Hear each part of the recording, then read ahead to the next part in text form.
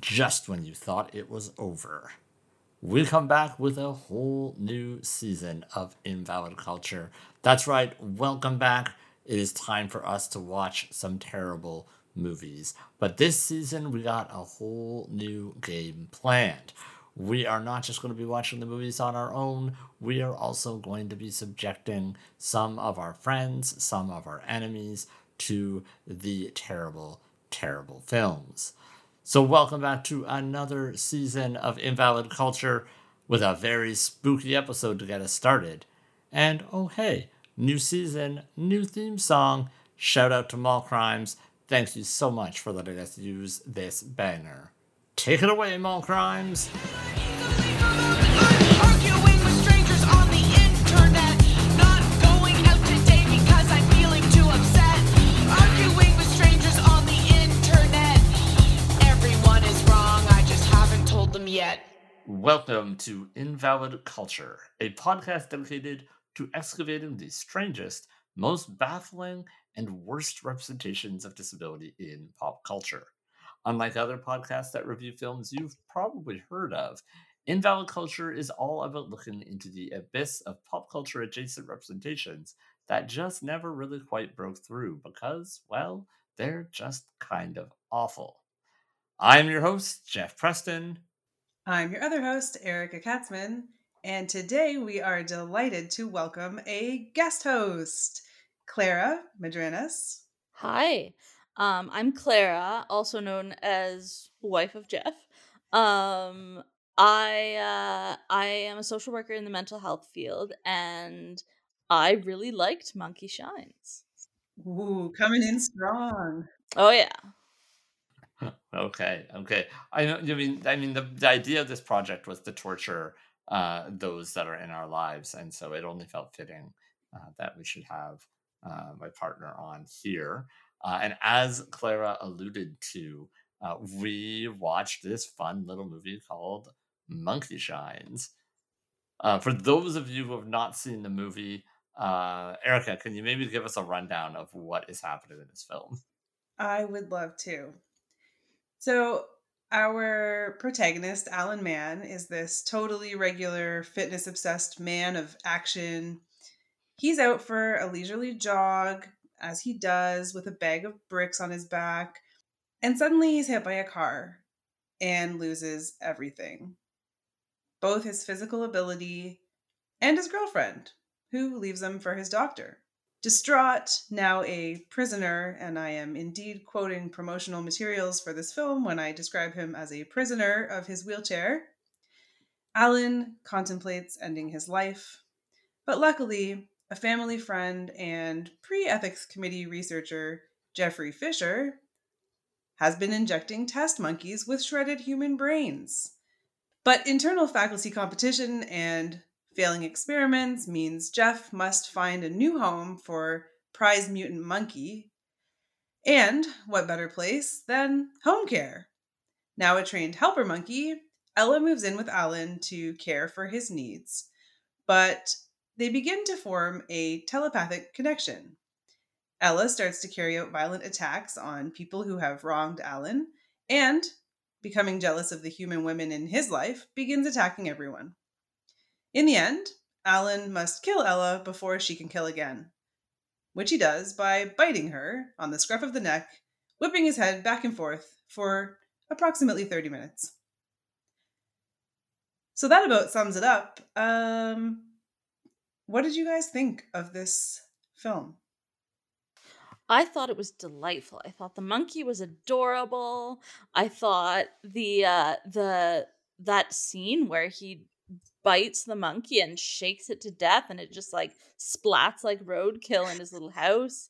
That was just wonderful.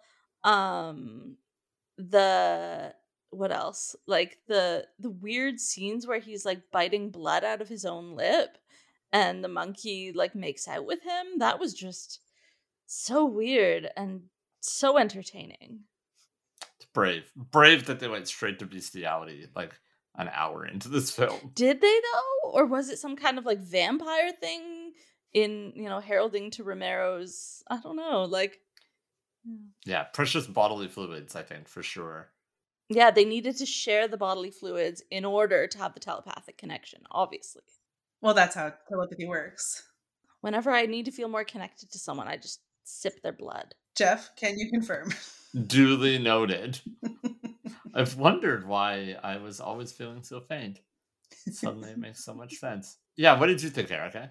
I did not hate this film. I am, given your mission to torture people with terrible film, I have to say, I think that you went a little bit easy on your wife. Because this was not a torturesome experience for me. I've poked around the interwebs enough to know that some people were not terribly fond of this film, but maybe it's having the reference package that we have, like taking the films that we've previously reviewed as a reference point.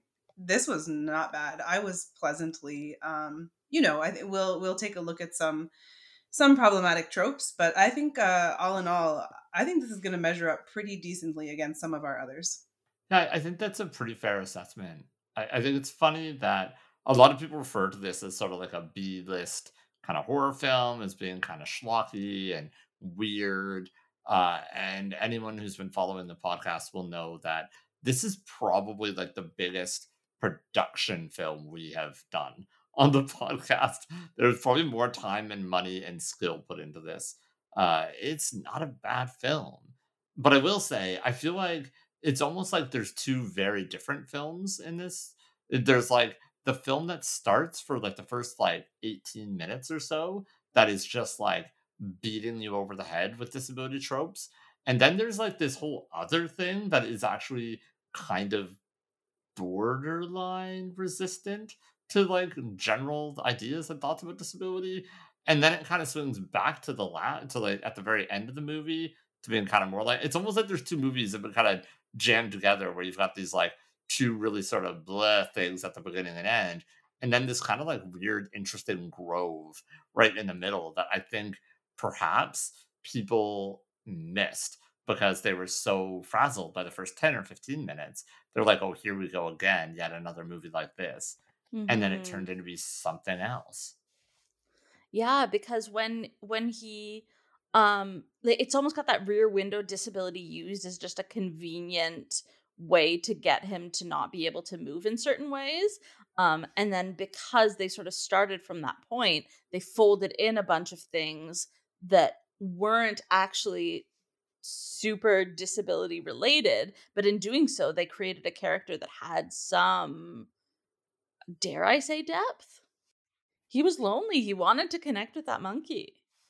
He just wanted to find someone that would love him, Yeah, I wanted to connect with that monkey. Such a cutie. unlike his treasonous wife, right? Yeah, I don't know. She was rude. Now, of course, we have our opinions about the movie, and we're going to talk more about it. But we always like to begin with the thoughts of other people. And so we went through our trolling of user-generated comments, and it pulled out a couple that were kind of interesting, that I think maybe touch on things that I hadn't maybe saw or thought about in the film. Okay, so let's hear what actual film people, and by that I mean random people on the internet, had to say about this film. So starting us off, we have a 4-star review from Sean Lehman, who says, Jason Begg, stuck in a wheelchair all movie, does a pretty good job of projecting vulnerability and anger, as I would imagine anyone in his situation would feel. Jeffrey Fisher, as Alan's scientist friend, is a well-meaning character who initially can't believe what Alan tells him until it's too late.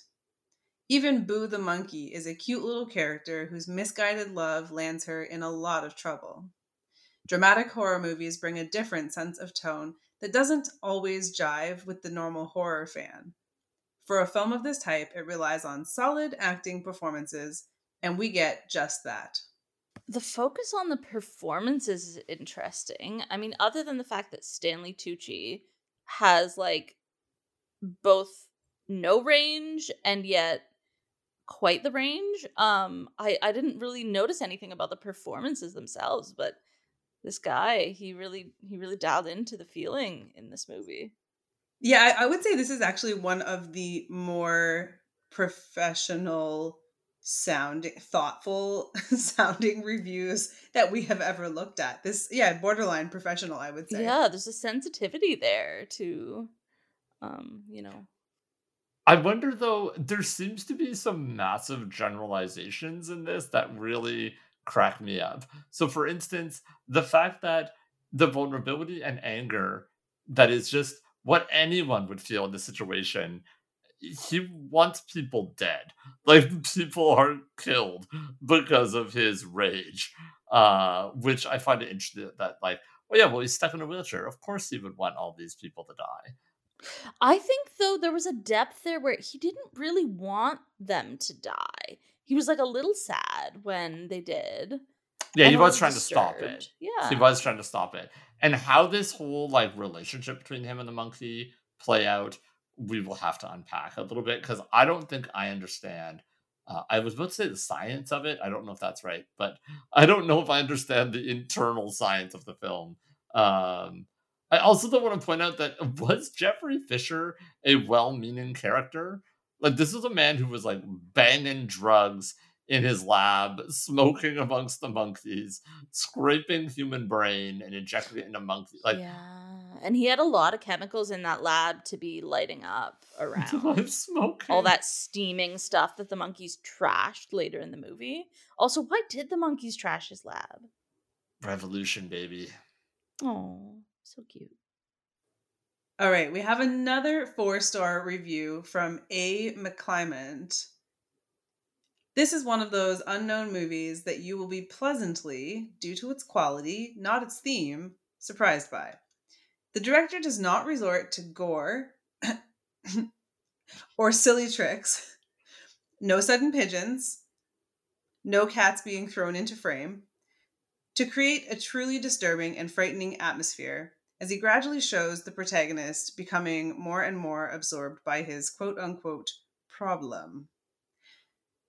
I'm sorry, guys. I had a bit of a hard time getting through this review because I do recall some gore, and I also recall some sudden appearance of, I don't know, a monkey out of someone's spinal column. So, Right. I just have some off the bat like questions about the integrity of this review. I have nothing but questions about this review. I fully agree. There were absolutely jump scares in this film. I mean, he broke a monkey's neck with his mouth and threw its corpse on the ground. I mean, it might not be like literal entrails being ripped out of someone's body, but I would say it was relatively gory. Not that I have a problem with that. I also love this like quote unquote problem in quotes. And the problem being that a monkey is murdering everyone around him. Yeah, like what is the problem? Because a very striking scene was when he does try to die by putting that bag over his head, and it's like a horrific moment that just they skate right through it, but it's terrifying. And is that his problem, that he himself would like to die? Extremely unclear. Yes. Yeah. More absorbed by this problem that is encountering him. Yeah, and that it's in Um, quotes, right? It's like it's kind of a problem, but not really. Is that what the quotes are all about? I mean, if you look at the broad story, like the dude loses everything, Does he though? including his Because life. he gains the monkey trainer lady in a sort of gradual way that makes no sense. He like he has a pretty sweet life. Like he's got a lot of technological setups to make his life seem relatively simple and easy. Like he loses stuff, but he like the movie really clips along in terms of how quickly he seems to have a very accessible house, and if it wasn't for the monkey killing everyone, he seems to have like a pretty sweet deal going. Fully agree. Yeah. And even then, like if he could hide that the monkey was killing everyone, right? Like if he just sort of subtly let the monkey do its thing. Yeah, I think we might chalk this up to McClymont being on the same wavelength as Sean Lehman in terms of just making assumptions about what people's lives are most likely like when they Fair. incur a disability. Mm-hmm. And finally, we have a 5-star review from an anonymous user who went to the trouble of titling their review "Never Mess with God's Creation," followed by a review that reads, "Loved this movie. After seeing Jason Begg portraying a quadriplegic and then seeing him portray Hank Voight on Chicago PD, he's two completely people." I just want to clarify that I am reading the review when I say he's two completely people. Two full people. So poetic.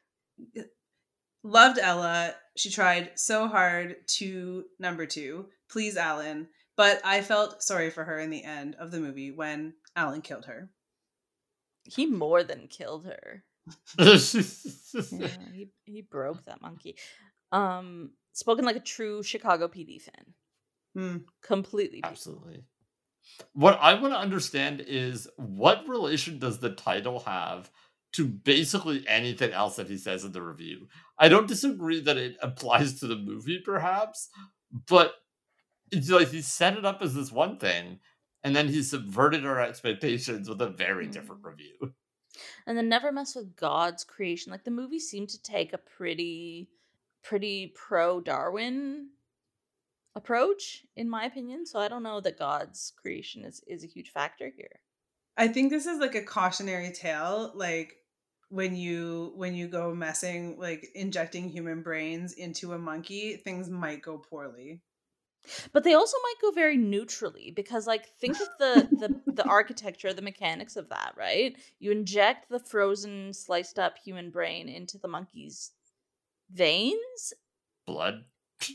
General Yeah, corpse. so he's got brain in the bloodstream. Like, I don't know. I'm skeptical of the whole thing. Yeah, we're going to talk some more about the science in our next segment. Yeah, I have so many questions about the science. I think my last favorite point about this review is the idea that they're shocked by the fact that this actor can play two different characters. Like, has this person never seen actors before? Well, we don't know that they're different characters. They're completely people, but they could be the same.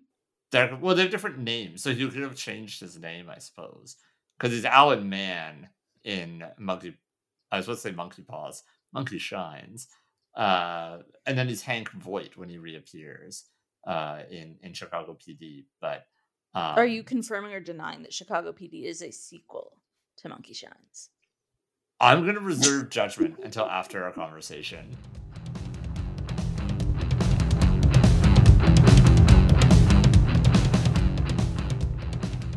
Okay, so we've talked a little bit about what other people thought about the film. We've talked a little bit about what the film was about in general, but I think it is time for us to get analytical. So while this movie, I think, does a good job of some things, there are some of those old fun tropes that we get to endure in this film. Particularly mentioned kind of earlier, the first 20 minutes of the film or so really leans hard into telling us that Alan Mann is a man of physical form and function. What did you guys think about this opening scene in which he covers his body in weights to go for a casual stroll? And nude stretches earlier in the film. That was extremely unusual. So as an experienced distance runner, and I'm decently experienced. I have run many, like, thousands of kilometers in training for actual long distance races. Not once have I strapped weights to my wrists and ankles and filled a backpack with, were they bricks? Were Bricks. they cinder blocks? They were bricks. Yeah, bricks. Yes. And I mean, I'm no man, so maybe that's why. That's why. But yes, just to That's 100% why. back to Claire's point, I have also never, nor could I imagine myself stretching completely naked. Like, just the thought of like sitting on a carpet with exposed genitals. I'm not feeling that, but like to be actually like stretching in a way that is mashing my nude body into said carpet. No shade to people who stretch nude, who enjoy nudity in general, but there was something unusual about that. Especially when there was no other nudity other than the sex scene, right? So, Mhm. and we don't really see his body during the sex scene. So we see this like horrific exposure of him like doing his weird nude stretches, and then he's disabled, and then his body becomes something else, something that we don't see doing nude stretches. It almost read like a warning for like, if parents had inadvertently brought their child to this film thinking that it was like a cute monkey movie for kids. It was like, P.S. It's going to get a lot worse than a fully naked man. So now is the time to shield virgin eyes. Mm-hmm.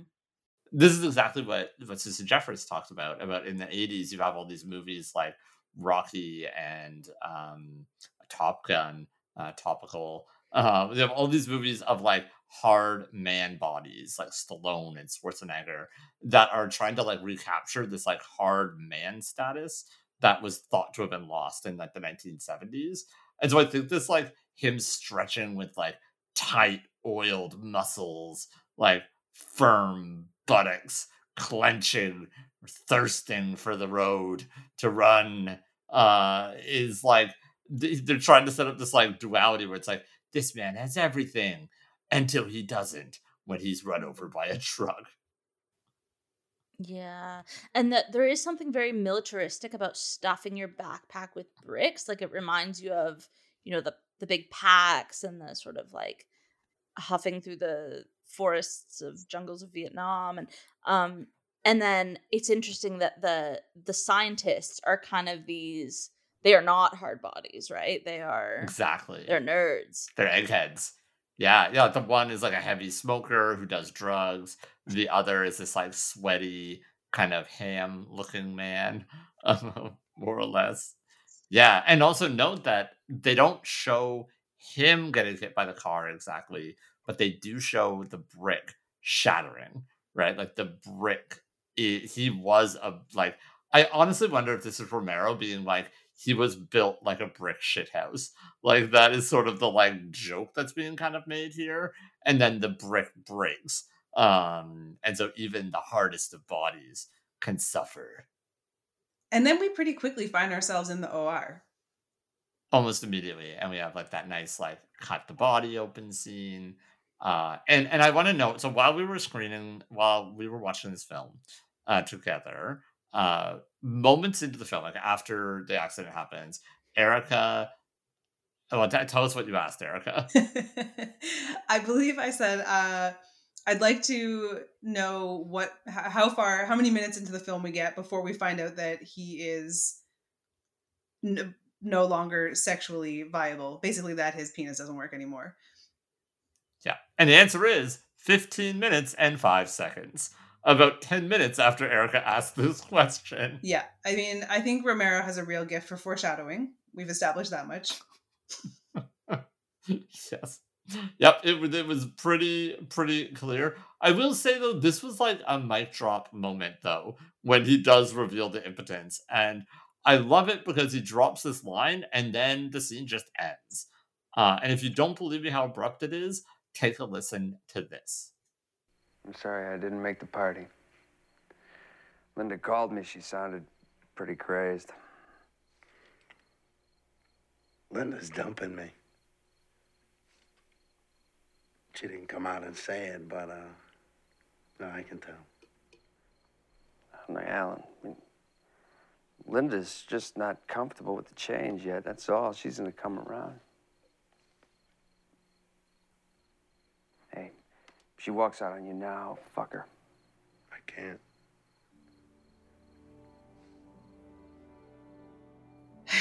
So science made its best effort. It failed. He is painfully aware. This scene felt like something that would be in like South Park. Like just this like weird beat, the back and forth of the like, well, like he's trying to be all supportive and being like, well, whatever, who cares about her? There'll be more. But it has to come back to the dick, right? It has to come back to he's like, that's the problem. She's leaving me because I can't. Which I want to just put fully in view. She clearly left you because A, Stanley Tucci, obviously, and two, he's like a rich doctor. She like left for the money, I think. Honestly. Yeah, I mean, I would say I think what we've kind of covered to this point, this setup of this physically superior man, and then understanding like the devastating loss of his physical superiority, is really just kind of it's setting us up to understand that Alan is an object of care. And that is, I think the clarifying he is no longer sexual, he is an object of care. He will still be surrounded by women, but they will be there to, I mean, I'm hesitant to say take care of him, because I don't think that taking care is really what they're doing so much as competing with each other to be the caretaker. And this is Yeah. really interesting. This was interesting for me to think about in the context of this pod, because I don't think this is really something that we have seen portrayed before. No, there's this immediate shift to like from like women in this film predominantly shift from like romantic object immediately to maternal object. Like the sort of mother, literally a mother, and then this sort of like cold nurse. And then you also then have this like, well, okay, we could talk more about this later, but this woman who wears many hats, including monkey trainer, wheelchair repair person, adaptive device, like she was like an OT who then sleeps with him. So And she's sort of shaves the him. mother and shaves him. Yeah, personal groomer. So we have this like person who sort of starts out as the maternal carer that then becomes the love object again, and that sort of like reconstitutes him, right? And he regains his autonomy after he sleeps with her. I know this is not our sorry, can we talk about moment, but like we do need to talk a little bit about Mel. So monkey trainer Mel is how I will henceforth be referring to her. Monkey trainer Mel slips into Alan's orbit as a monkey trainer, and then as you have alluded to, suddenly just becomes a caregiver. Like it's as though any woman who slips into Alan's orbit then becomes a caregiver, because suddenly we see her shaving his face, which is like A, quite intimate, and B, like a relatively like there's sort of an implication of like trust and care and sensitivity. um and then it just kind of spirals from there, that we're like, wait a sec, we have seen. So I think around perhaps the first time that Mel and Alan bring, when like moments after learning about this support monkey, it is somehow ready to support Alan specifically. um, so Mel shows up with the monkey, and honestly, credit to this actor Kate McNeil for her face acting, because in that scene she is so visibly torn in two by her romantic attraction to Alan, but also this like apparent inappropriateness of her feelings for him. It, like I don't know if it's because he's a client, or because he's disabled, or because his penis is broken, but whatever it is, like it's clear that she's so conflicted. And as you have also, I think this is, yeah, we're deep into spoiler territory here, but it's clear that when he regains this ability to, well, this is a fresh spoiler, but walk later in the film, when he shows her that he's perfectly capable of satisfying her sexually even without a functioning phallus, her confusion is just alleviated, and suddenly her that second that hold back in her face is gone, and she's just there, she's ready. Now she can be romantically into him. It's That's quite an arc.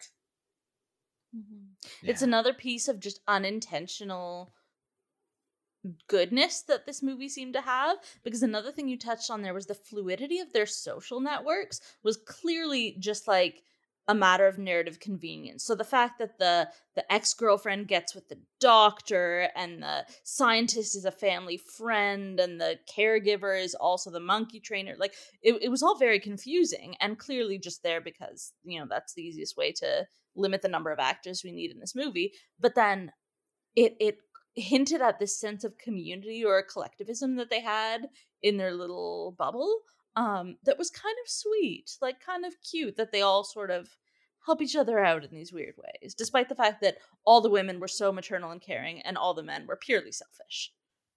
So in that way, there was that bit of like a Friends vibe where like everybody knows each other, but there was also this like really tense competition between the four females: the mom, the nurse, Mel, and the monkey. Mm-hmm. Absolutely. Yeah. Which I think is this other trope that the movie, I don't know if it's intentional or not, but it seems to be it gets caught in to this whole idea of like when caretakers become lovers, and that whole like falling in love with your nurse kind of thing is happening.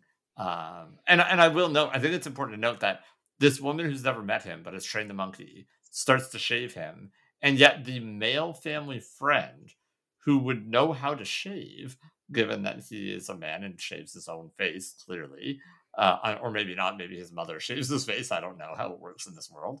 Uh, he never delivers any care. Like Jeff doesn't provide any sort of care, nor really any sort of service other than giving him a monkey. And he gives, as Claire said, he gives the monkey for selfish reasons because he's trying to hide the monkey. He would not have given that monkey otherwise. So there's the caretaker turned lover, but there's also some interesting unpacking around the parent, the mom, right? Because the doctor actually instructs the mom to leave, because she is apparently causing Alan's depression, and the mom has some, like, I guess I'd say like stereotypical, but in an accurate way, if that makes sense. She has that kind of role where we see Alan goes and spends, uh, Alan. So the mom declares, first of all, doesn't ask if she's needed or wanted, but just declares like, oh well, I've sold my business and my house. I'm moving in with you because no one else can take care of you. Never mind the fact that they are clearly extremely wealthy and could probably afford hired care if needed. But no, mom is going to sacrifice her life to be there to care for her son. And when we see Alan go and spend the night or the weekend at Mel's, mom is just losing her mind, upset that where were you? How could you not tell me? Like, how old is he? He's in his what, 40s, late 30s, early 40s? It's hard to say. I mean, back in the 80s, he might have been 13. Right. People Yeah. aged Okay. very rapidly Fair back point. Fair then. point. He was in law school. Okay. So he was probably somewhere like mid 20s. Right. And he was training for the Olympics. That's why he was jogging. Right. Okay. And so he would have been probably like early to mid 20s. I think the age, even at mid 20s, it would be very normal for an adult in their early 20s living alone, not to inform or check in with their parent or caregiver, for that matter, about what they were doing with their weekend overnights, etc. So that I thought that this was actually like a kind of an accurate. I think there were quite a lot of accurate representations, and this was one of them. That kind of portrayal of overreach. Yeah, and I wonder if that accuracy is driven by, was George Romero being like, I want to make a commentary about, like familial relations after an accident, and how people can feel like they maybe are intended to be or must be taken care of, or whatever. Or, was this all about designing more antagonism so that the audience is like, oh no, Ella's gonna kill the mom next. Um, like I'm wondering, and it's like the narrative purpose perhaps doesn't actually matter, because I think in a later, now watching this movie, this was made in the 80s. Now watching this in 2022, there's some interesting stuff to be drawn from this that was perhaps not intended, but I think is actually kind of accurate to some people's experiences after encountering an injury like this. I also find it hilarious, the trope of the caregiver mother girlfriend sort of situation. Um because it's so common that the sort of intimacy of shaving becomes, sexual intimacy, and that there's this sort of relationship as soon as someone is disabled. There's this relationship between caregiving and sexuality, and I found that fascinating because a part of the reason that I think, Jeff, you and my relationship works is because we're very distinct. Like, I do not play much of a caregiving role at all in your life. Like, that is just not, and I think that's a good thing because it keeps us able to maintain a relationship that is built on a lot of other things, um without that sort of expectation that I play some kind of maternal role or that you play some sort of needing role.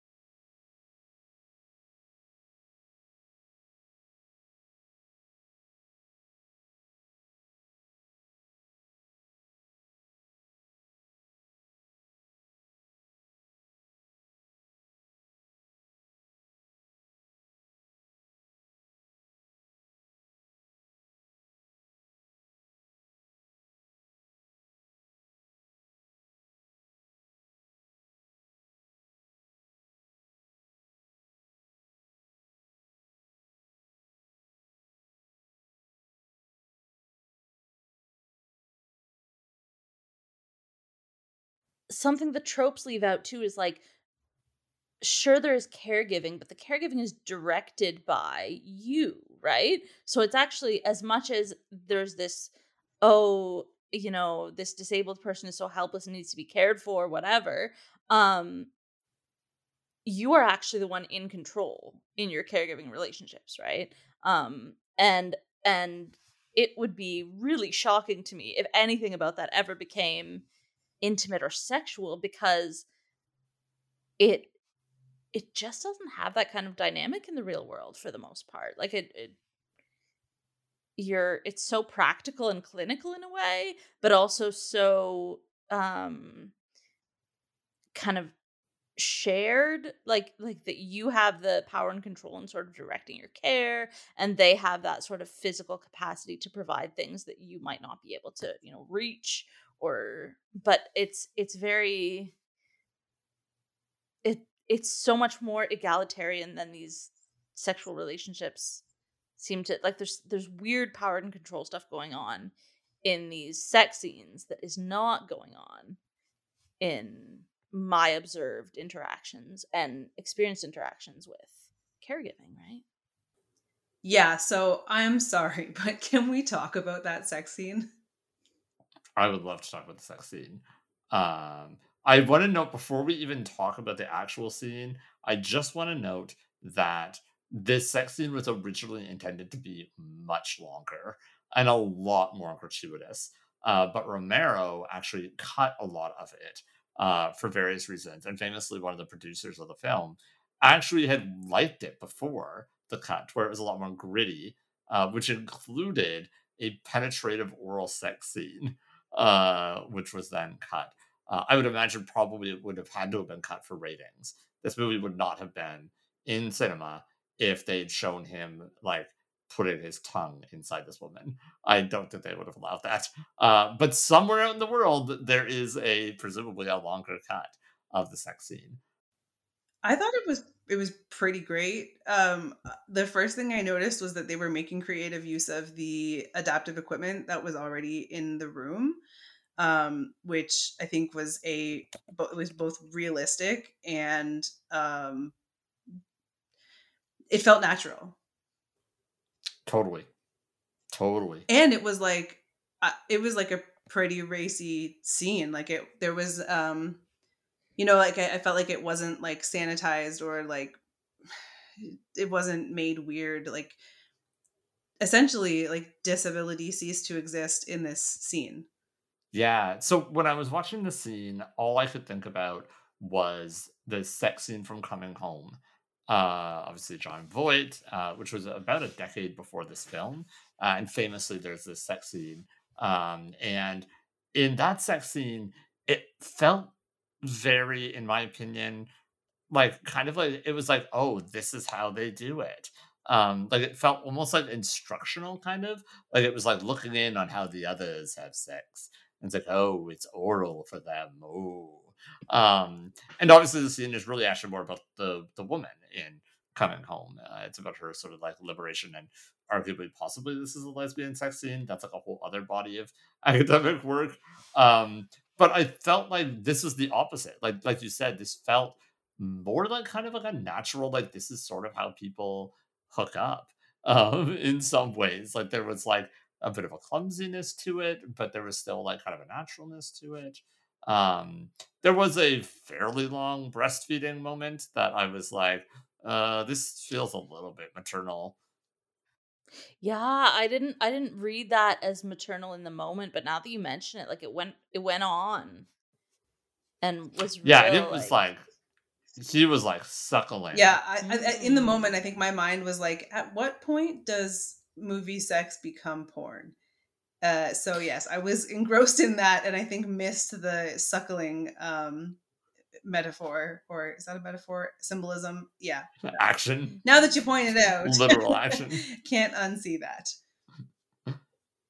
Yeah, but then it moves on, right? And it becomes this other thing that they both are like willing and like enthusiastically involved in. Like both of them come at this on like kind of like level ground, which I think is actually kind of interesting. I think it's also like when you mentioned the relationship, I think ultimately the sex scene is less about their relationship than it is about his rehabilitation.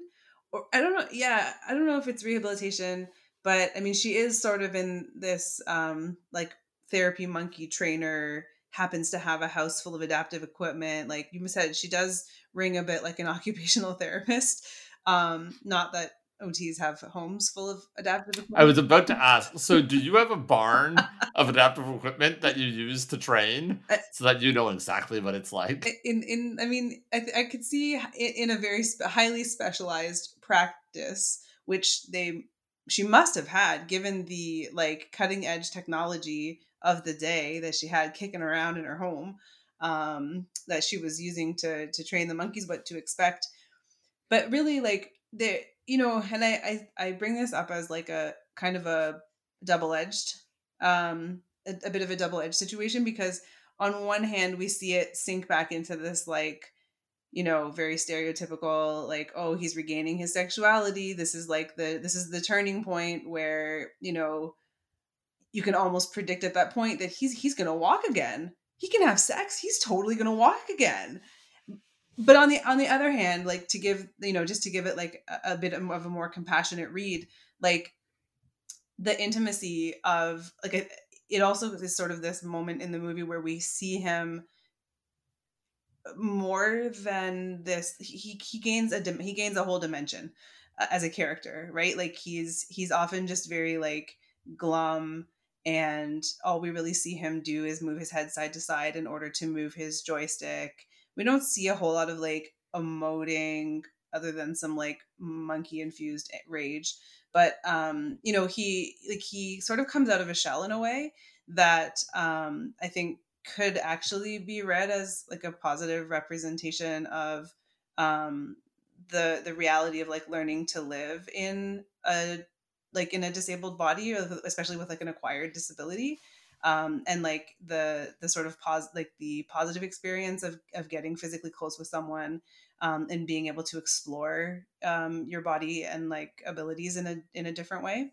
And I think it really connects with the fact that his other girlfriend, as he understands it, left him because he could not please her. And then he has this sort of inversion where now he's met a woman that he does please. And I think that there's like this like good woman, bad woman thing going on. Like the ex-girlfriend, we know nothing about this person. Like that's my one, I think one of my big critiques is I would have liked to have known what their relationship was like first, before the accident, so to speak, like so that we have a bit of a comparison. Like maybe this is actually about him learning how to have a healthy relationship, because all the other women, his mom, the caregiver, and presumably the ex, were all not healthy relationships for different reasons, but they were all like kind of bad relationships, and often bad because the women were bossy, quote unquote. Yeah, I think a different podcast could delve deeper into some of the gender representation here. Oh yeah. Oh yeah, lots to be said. Lots to be said about it. They also did, though, a decent job of weaving in this unexpected complexity in ways that seemed unintentional, but could have been fully intentional. Like the fact that, you know, they refer to his injury or whatever it is has made him disabled. They refer to it at one point as congenital when they find out that he has 2 breaks in his spine. Right? So it's like they have this big brick shattering accident scene, but it's also just something that would have happened anyway. Or, you know, when he discovers himself, and it's like his physical rehabilitation is very much tied to the girlfriend, but his psychological rehabilitation, the getting better from that horrific bag on the head scene, was very much the monkey, who was the evil character that helped with his sort of psychological rehabilitation. And so there were these sort of interwoven complexities that they just kind of dropped in very, very quietly, and didn't focus in on, but that to me felt actually very worth thinking about. Yeah, it made it better. It made it better Yeah. because they didn't just say it. And you maybe have just actually latched onto the principal crime that most of the films make that we cover on this podcast, is that they try to explain everything. Like they say outright exactly what they're trying to tell you. And it just is so cringy. Yeah, I mean, this one definitely did that. Like when he had his injury, and then the surgeon was announcing like, we have a C5, blah, blah, blah. Like it was like, just so everybody knows what we're dealing with here, this man is paralyzed. He will not be moving limbs below his neck. That so it was guilty of that. I to some degree, but yeah, that was a really interesting sort of it almost taps into like a proximity to nature trope, like that there is like something more or like less human. He's like working his way back to, what was it, completely personhood or something, To be a complete person. but he sort of had to like climb through the monkey to get to the woman. Okay, so I think you brought us to our last thing that I really want to talk about here, which is the science of this film. Because the science in this film is wild. Because Romero both put some effort, but also put no effort into trying to build like an internal science logic to this film.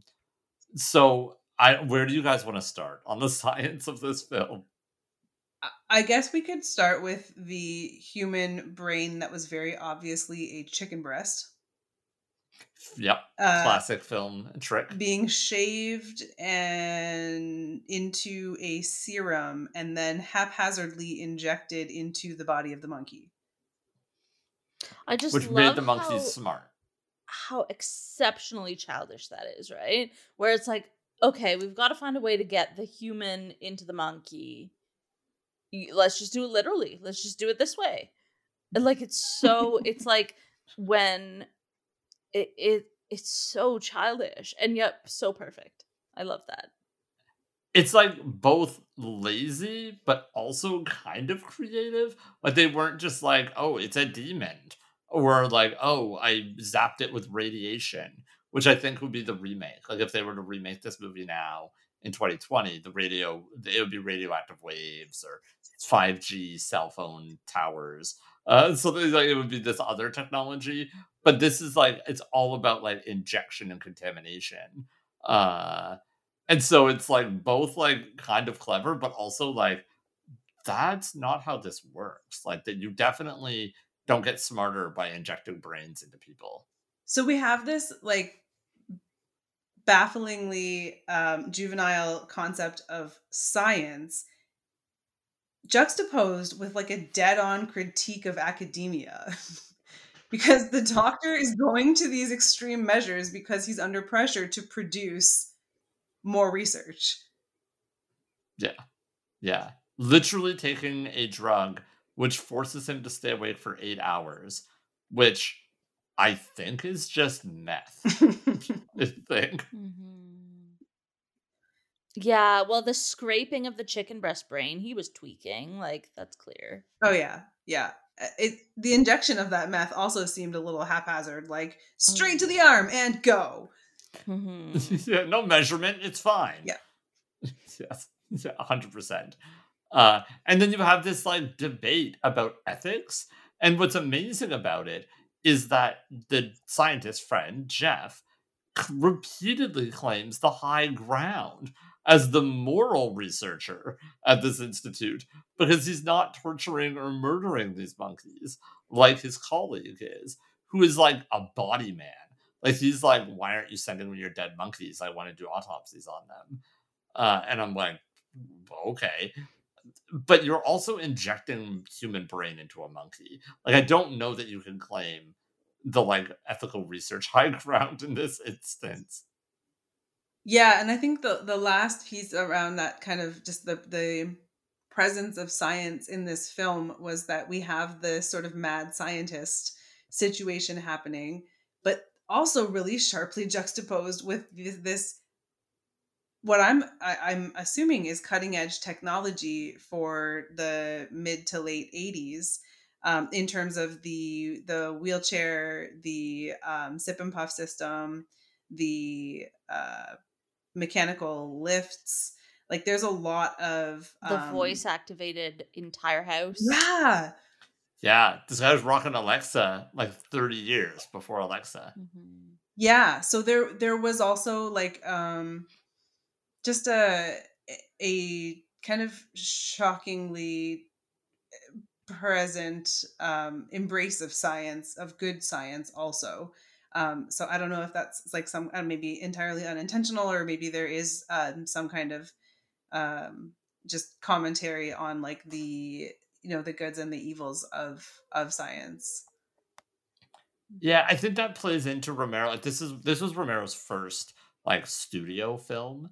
But if you're a Romero fan, you'll know that he often uses the films to critique sort of societal problems, whether it be things like racism, consumerism, etc. These are factors in a lot of his films. And there's definitely this duality, I would say, like that, like when used right, and particularly like I would say like sort of analog or like non-intelligent science. So like technologies like the thing that's holding the book, or the complicated phone system that uses like punch card in order to auto dial. These were all seen as like good, helpful, adaptive technologies. But then technologies like science used by doctors now is sort of a problem, because you have these like two doctors, one who's like botched the surgery and quote ruined his life and stole his girlfriend, juxtaposed to this other family doctor who is like a man of science, a good doctor who looks deeper than surface. Like he has like rigor in a way that the other doctor perhaps didn't. So it seems like there's this like pivot on like the more sentience is involved, the more dangerous the technology is, or the worse the outcome.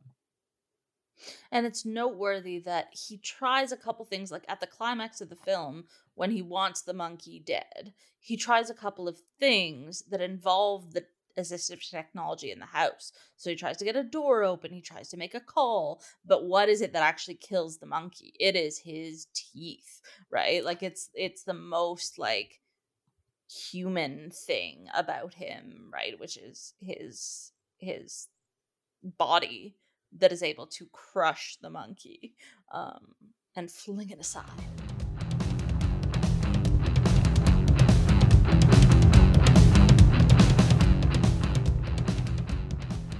Well, guys, we got good and deep into that one. Now I think it's time to draw back a step and get trivial.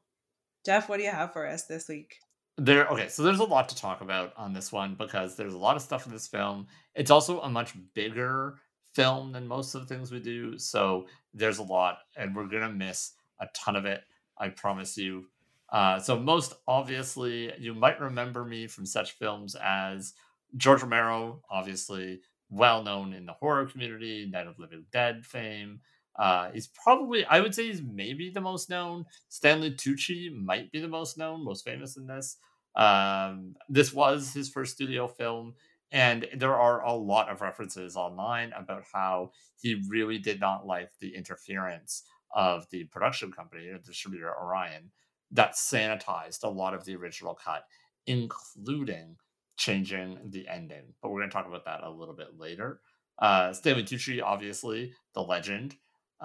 Joyce Van Patten, who plays the mother, has actually also had a pretty productive career. She's been in a couple movies like Marley and Me and Grown Ups, has done a ton of TV cameos, and that's actually what most of the other characters in this film have done. They've had long careers of bit parts in TV shows, but many of them are actually still acting, including Jason Begg, our main character. But more interesting about him is that Jason, who plays Alan in the film, had an actual horrendous car accident in the 1990s, in 1999. And he was in a coma, he was in a hospital, tons of broken bones. He did break his spine, but it got better, I guess. But most importantly, he was intubated.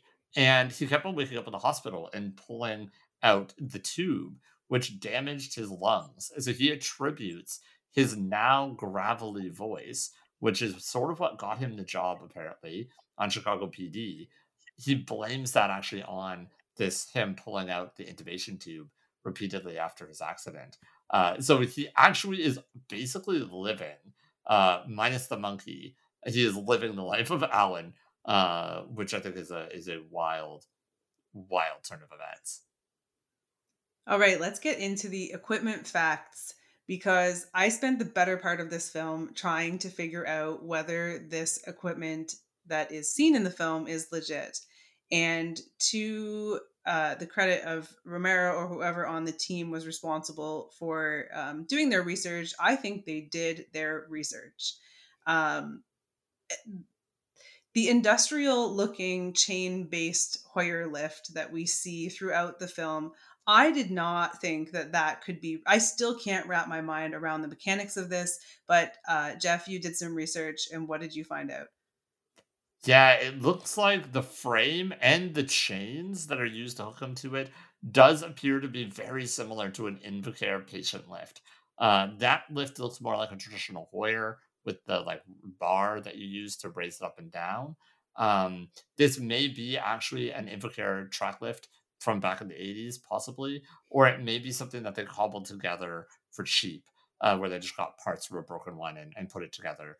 But yeah, apparently, like BDSM chain sex devices, big in patient care back in the 1980s. Yeah. Absolutely. Yeah. I mean, yeah, there were definitely some inconsistencies. Like I cannot figure out how it's possible that anyone but a walking actor could have hoisted themselves up into a sling at such a height to be hovering at standing height over a steaming hot bathtub. But yeah, I don't understand why they were cooking him like a lobster Mhm. every time they like. Why is he not lowered into the water? Why is he suspended above a full bathtub that is like piping hot? The other piece of technology that I was really gripped by in this film was obviously the wheelchair. So Alan has a wheelchair that he operates using a mouth operated joystick, and I couldn't tell if I'm assuming that just, given the complexities of actually using a sip and puff system, learning to use a sip and puff system, I'm assuming, or even to control a wheelchair with one's mouth, I'm assuming that the actor was not actually using a functioning system there, but the wheelchair, it turns out, was actually has a bit of a history. Huge history, yeah. So he is in an Everest Jennings Marathon, which is a belt motor wheelchair, and this was their it was sort of their like kind of hardcore chair. It was like intended for, well, they're all kind of built for hospital use, but this was sort of like the heavy duty one and made for bigger people and had a higher weight range. But Everest and Jennings is actually also has a really weird connection within the world of disability in the United States. They were one of the largest equipment manufacturers in the US. They were one of the first companies to mass produce wheelchairs. And that all happened until about the 1970s. They were hit with an antitrust suit by the Department of Justice. Eventually, there was a class action lawsuit because of malpractice and things that they were doing. That was settled out of court in 1984, which was kind of the beginning of the end of the organization. They had a bad 80s that turned into a worse 90s, and the brand was eventually sold off. However, their wheelchairs have appeared everywhere, including being used by Franklin Delano Roosevelt. And for those of you in the disability studies world, it was Everest and Jennings wheelchairs that were predominantly used by Ed Roberts and the Rolling Quads in Berkeley, California. It was also an Everest and Jennings chair that was the first chair that Christopher Reeve used in 1995 after the accident. So these were like a big deal. This is a big deal company that was making kind of chairs that were ending up in the hands of a lot of people on camera, to say the very least, which is interesting given that it was originally a California founded company. But yeah, this is like a real piece of like disability sort of history here that is represented. And finally, a wheelchair that is not a quickie. All right, so moving on to production facts. We chatted earlier about the fact that the sex scene was intended to be much longer and significantly racier, but was ultimately scaled back for the release. And we've also alluded to the original ending of the film being changed. Now, it's my understanding that this was not Romero's decision, but actually the distribution company, was it?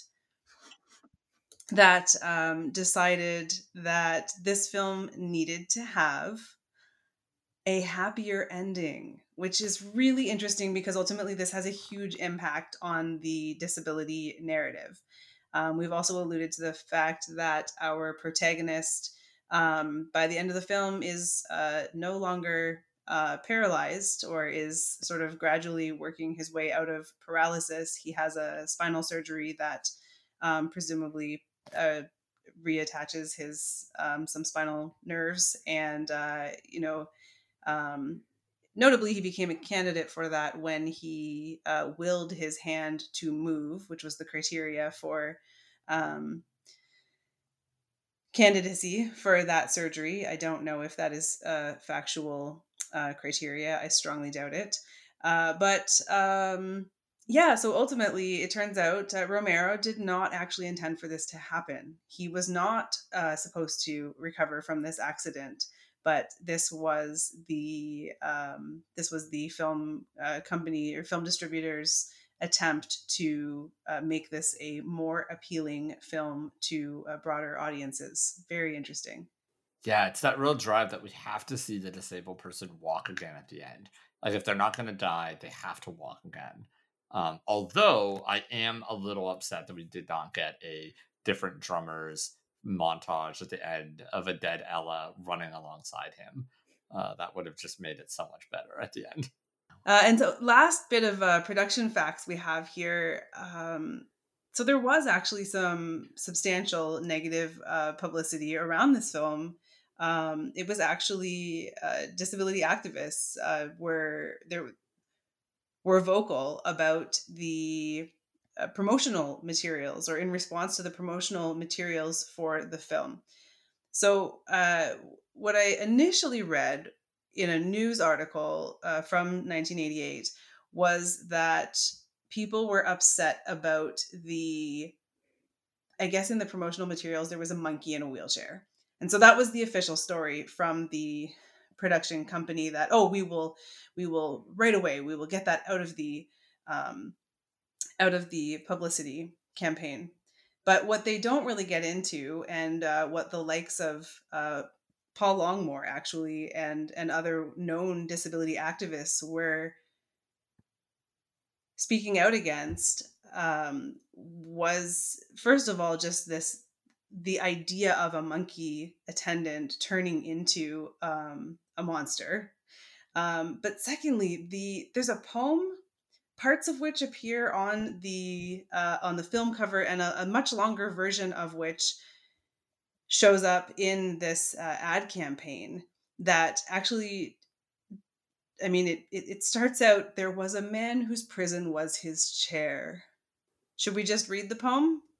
Here it is. Once there was a man whose prison was a chair. The man had a monkey. They made the strangest pair. The man was the prisoner. The monkey held the key. No matter how he tried, the man couldn't flee. Locked in his prison, terrified and frail, the monkey wielding power keeping him in jail. The man tried to keep the monkey from his brain, but every move he made became the monkey's game. The monkey ruled the man, it climbed inside his head, and now, as fate would have it, one of them was dead. Spoiler poem. Spoiler poem, but honestly misleading. I fully spent this entire film assuming that the monkey was going to eat Alan's face. It's odd that they like lead with this idea, like, oh no, one of them will die, don't worry. But which one? That's the real drama. But I also feel like this is not representative of really any of the film. No. Am I wrong? No, you're not wrong. I mean, the bit about the monkey, but this whole, like, the narrative of the poem that Alan is a prisoner locked in the prison of his chair, and the monkey is controlling his fate. Like, that's not that's just inaccurate. Like, this actually, it makes me, it's, I feel like this is much like the altered ending of the film. I feel like this poem also is really intended, it's like targeted to the American imagination that understands disability as a prison, wheelchairs as something that people are confined to. It's really appealing to that. Yeah, I wonder if this is a situation where Romero did not make the movie the studio wanted. And this is actually this is the film they really wanted. They actually wanted this film to be about this frail prison man. Like, they wanted I feel like the studio wanted Rear Window. Like, they wanted that, like, disabled man trapped and gonna die because he's disabled. And that's just like not what Romero brought them. And they were like, well, whatever, we'll just advertise it that way. We don't care if that's what it actually is. Yeah, I'm really curious. I felt a little bit torn when I when I found out that there were renowned disability activists speaking out against the film, which I felt really was not a terrible disability representation.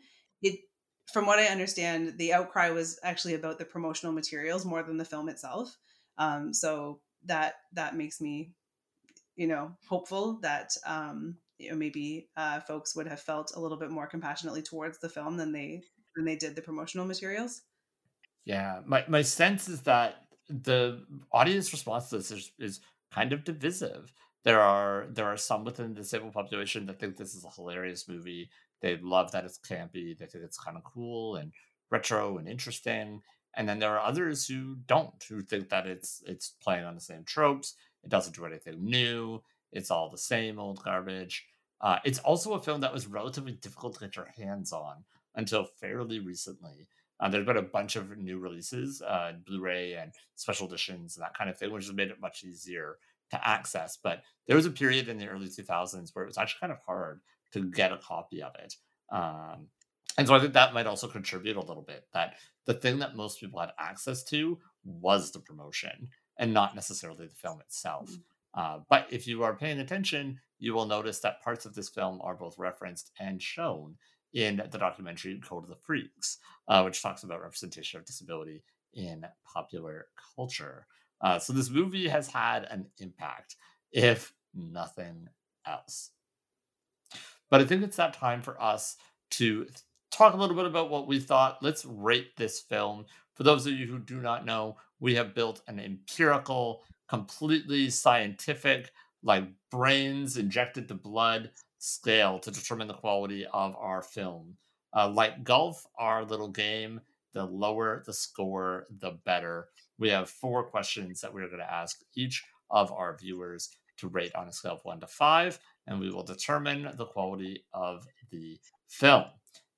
So let's start up. Our first question, on a scale of 1 to 5, with 5 being the least accurate, so 5 being bad, 1 being good, how accurate does this film portray disability?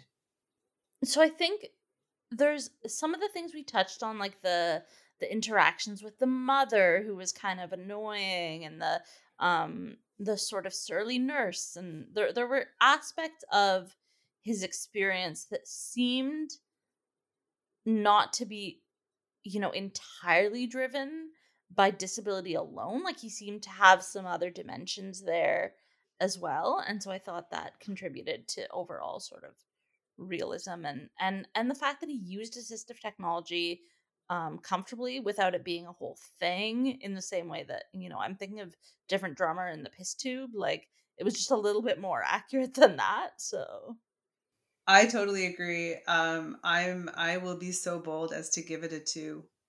I also gave it a 2. I thought that they actually showed real devices, things that people actually do use in their life, and it wasn't like there was a bit of like a woe is me, but yeah, I thought there was some accuracy. Obviously, marks are taken off because this whole like double spinal problem that was missed by the one. This is obviously like science fiction, and the idea that you would not do a surgery unless someone can move a part of their body first to prove that it is in fact this problem also seems highly suspect. Okay, question number 2, scale of 1 to 5, with 5 being the hardest. How hard was it for you to get through this film? yeah, 1. I thought it was smooth sailing, entertaining. There was even some cute monkey moments. Its little facial expressions, its little hugs. That was great. Yeah, I'm largely aligned. I'm actually going to give it a 2 just for some confusion, for instance around the science. There was a lot going on there, but generally speaking, yeah, it was pretty smooth ride. Yeah, I was also a 2, in part because I was completely hung up on, is his brain influencing the monkey? Is the monkey influencing his brain? Is this telepathy? Why is the blood ritual involved? There were some questions there where I was like, I do not necessarily, in a distracted way, because they would add these little tidbits of information that it was like, oh, well, that explains it now. And I'm like, I am even more confused at this point as to what is happening between these two characters. But this is by far, I would say, the best film we've watched for this podcast, which is both hilarious and sad. I just want to give a quick shout out to Mac and Me, which is like somewhat of a contemporary, because I think that was our other like probably best. I feel like there's, something about the late 80s just there was a vibe. I mean, should we even think about the fact that like the Rolling Quads and the whole stuff in Berkeley was like 1970? And then you like look at Adapt. This is right before, like a couple of years before ADA is passed. Like, these films are actually perhaps coming out right during an American disability renaissance in some ways. So maybe it's unsurprising that these are better representations.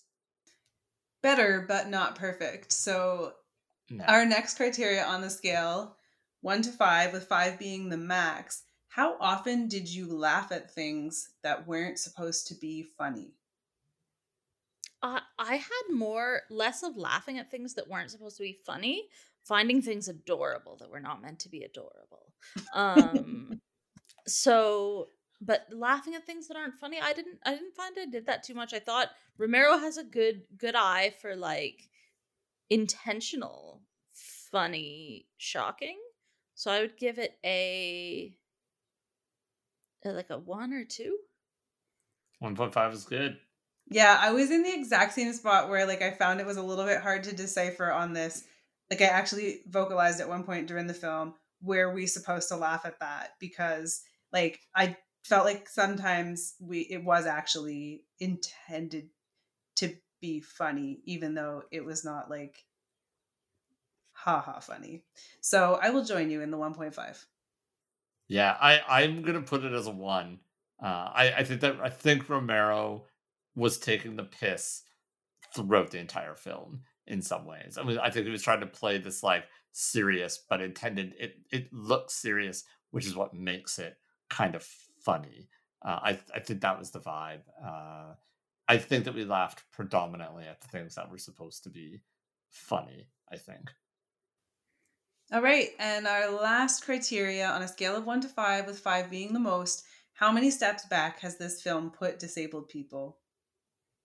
I'm going to give it a low rating again. I actually thought, so I'm trying to approach this from the lens of someone who just didn't know anything about disability.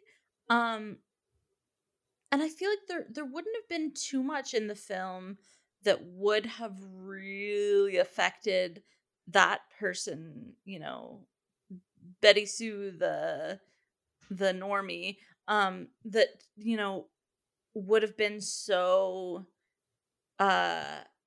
convincing, that because the whole movie had an air of lightness to it. It was yeah, like Jeff said, taking the piss a little. And so I actually I'm gonna give it a 1. I'm going to have to go a tiny bit harder on it, just for the whole stereotypical trope of, man loses his madness and then regains his madness. But really, like, that was pretty much the worst of the crimes it committed. So I'm going to give it a 2. So I'm going to break the rules right now, and I'm actually going to give it 2 ratings. And rating number 1, I'm going to give a 2 to the Romero cut, which we have not seen, which had hardcore sex and no tear at the end. But that is not the movie we received. And so I am going to give the Orion cut a solid 3. Because, the man stuff, this return to normalcy, and also the very obvious like marketing ploy was like a big yikes. But I think that Romero cut might have been a 1 or a 2 if we'd ever got it. So I'm assuming Romero was listening to this podcast. Please release a director's cut. People want to see it. The cure at the end was so pointless. Like, why? I revised my score to a 2 based on that alone. Yeah, I honestly bumped me to a 2.5. I had forgotten about that when I gave it that rating. That's a serious hit as well. The people have spoken with a score of 23.5. Monkey Shines is officially a regrets. I have a few. Almost an underappreciated piece of art. Yep, that feels about right to me. All right, well, that is a wrap. Thank you so much, Clara, for joining us today. This was it was truly a pleasure to share this bizarre experience with someone else. Hopefully, you are not leaving feeling overly traumatized. And thus concludes our first episode of Season 2 of Invalid Culture. We hope you enjoyed the episode. As always, if you have a film you'd like us to cover, head over to our website, invalidculture.ca, submit or if you would like to be on the podcast as one of our guest victims, please also head over to the website, send us an email. We would love to have you on. Everyone is wrong, I just haven't told them yet.